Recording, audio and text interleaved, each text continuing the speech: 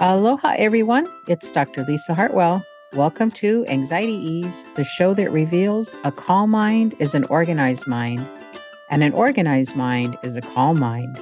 We'll make it fun and inspirational with a bit of learning the neuroscience and the real reason some of us keep pushing on professionally, good or bad, at the expense of leading life with inner peace.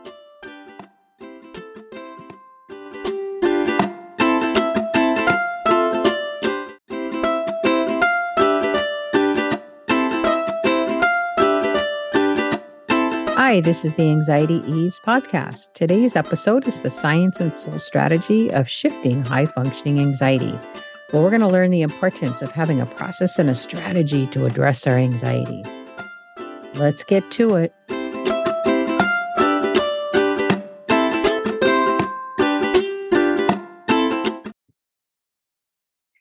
Hello, friends. So we're going to talk about the science and soul strategy of shifting high-functioning anxiety. You know, one of the things I found through the years is it's so important to follow a strategy. It's so important to follow a process.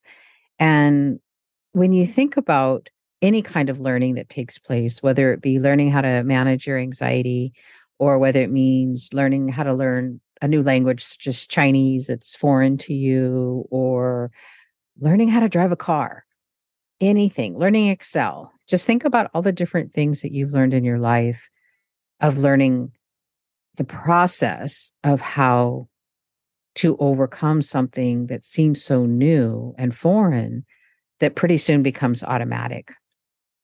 And one of the things that we look at is when you're trying to manage your high functioning anxiety, when it rears its head in your life, what you're really trying to do is to follow a process or a strategy to work through that. And one of the things I like to talk about is I want to change the language from anxiety management to growth management. Because at some point, we can't manage our anxiety. Anxiety is something that happens so deep in the brain structures that it's really your frontal lobe that has to take over, which is where learning takes place. And learning takes place when you grow. And so we should start reframing the whole notion of anxiety as merely something tapping you on your shoulder that says, hello, it's time to grow again. Now, the hardest part with those pieces is anxiety is uncomfortable, right? You feel it in your body and you feel it physiologically. Well, the reason for that is if it wasn't uncomfortable, you wouldn't pay attention to it. Now, the difference for all of us is, it's vast. There is zero replication. We can put symptoms together in groups of how people feel with anxiety and how it shows up for them. Maybe it shows up in your stomach or, muscle aches and pains, or mood. But at the end of the day, there's such a continuum of symptoms of how it shows up for you that there isn't really one way in which someone feels anxiety.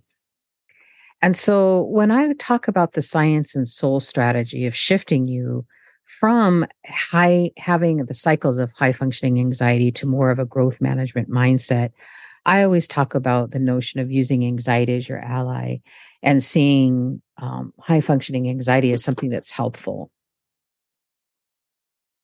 And one of the strategies that I've come to work with over the, how long has it been now? Well, it's been over 20 years since I've been licensed, 22 years. Oh my gosh, that's such a long time. Oh, I feel old. When I think about where this started, I was trained in essentially the behavioral modification of behaviors. What does that mean? That means how you change your thinking and your behaviors leads to how you feel about them, or how you shift your feelings around your thoughts and your behaviors. They're also interrelated. And, through the years, I always felt like something was missing. Something's amiss here of why people keep coming back with this cyclical nature of anxiety and can't seem to wrap their arms around what this means for them. And so what I came out with in 2014 is, if you haven't looked up my book of Bad Apples, How to Feel Good Even When Rotten Things Happen, I talk about essentially these steps to get you through what it means to have a growth mindset. And that growth mindset really takes on, three pillars essentially, but I add on a fourth one, which kind of wraps it up nicely and puts a bow on it. But that first pillar that we kind of referring to as pillar one is called anchoring. And that's where we really want to just normalize high functioning anxiety.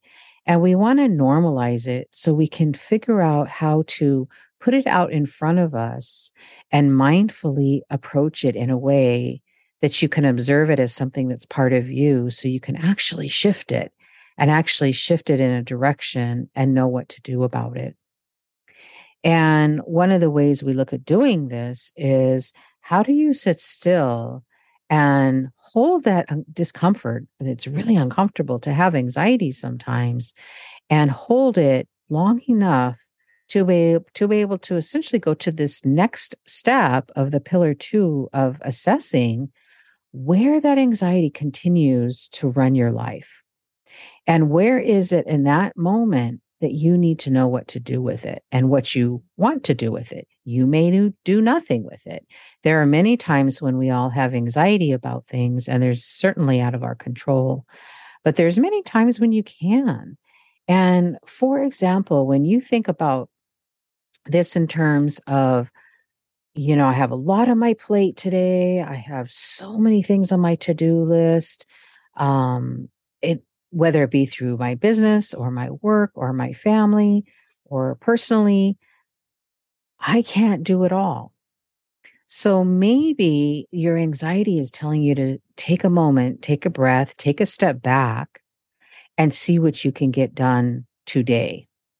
And if something can't be done in that hour, then even chunking it down further. So maybe you're thinking, well, maybe I can at least get 3 phone calls done this hour. And that's going to have to be enough for this hour. Right now, I don't have to think about what's for dinner. Right now, I don't need to think about picking up my son at 6 o'clock because that's 4 hours away. But right now, I know what I can get accomplished. And just by assessing what is going on right in front of you, it allows your anxiety to sit back, take a back seat for a moment, and let you just think through what is it that I'm getting so overwhelmed and stuck in that cycle of feeling like I can't do anything because I need to do everything. When you shift over to your pillar three, which is really applying this knowledge, and this is where you're following a process and a strategy of using both science and soul so you can really feel that calm amidst the chaos, which is what I talked about in episode 1. And when we're talking about this idea of when I'm using science, really what I'm doing is I'm using those neuron pathways and creating new habits, to use layman's terms, that create a pathway, a neuron pathway that is learning a new behavior. And in order to do that, we need to practice. We need to be able to take a new behavior, a new reaction to this anxiety, and have it shift in a different direction. Now, the soul piece of what I always talk about in the application of managing your growth management is, what is your soul's desire? And what does that mean? What does it mean to tap into, in that deepest part of your core, that deepest part of your gut? What is it that your soul wants for you? And what happens is when I'm working with folks, or even with myself, when I'm starting to have more frequent anxiety, or when somebody's starting to have this high functioning anxiety where they're pushing through their day, no matter what, and they're taking their anxiety along with them, that really is an indicator that your soul wants something bigger for you. And it may not be right now, it may be coming, but it's about you to be more curious about the bigger picture, about what is happening outside of the the simple pieces of how anxiety is showing up for you.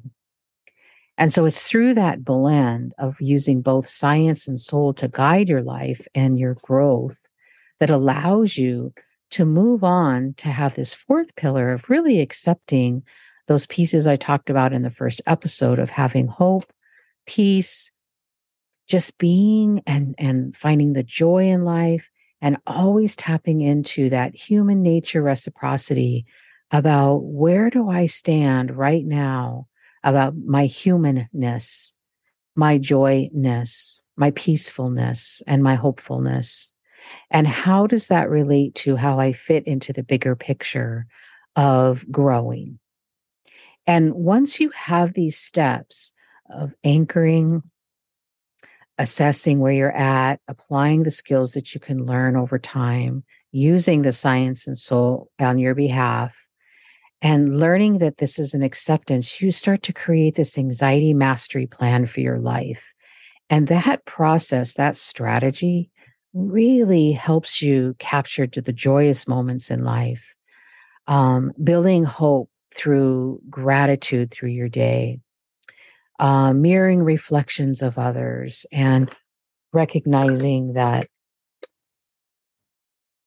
you learn that you trust and just be in order to move forward.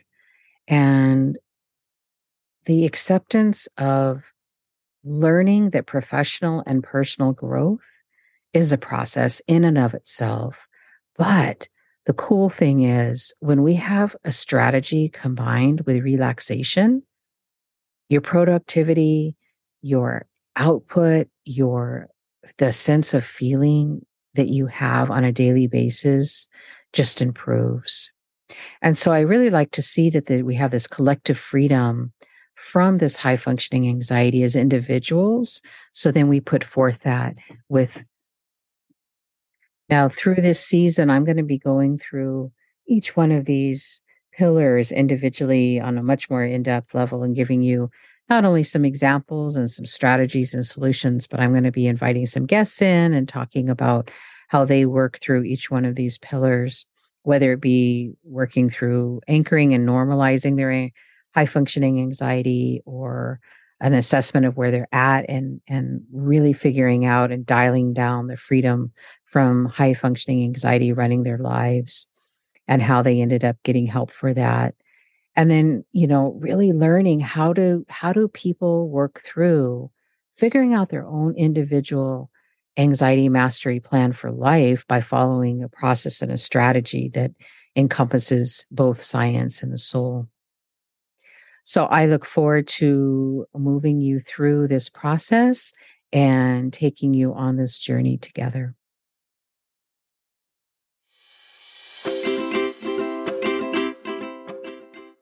The Anxiety Ease Show will be back with another episode next week about the reciprocal relationship between running and high-functioning anxiety with a very special guest that I have, Sarah Richardson. She's a running coach and a dear bestie of mine in business.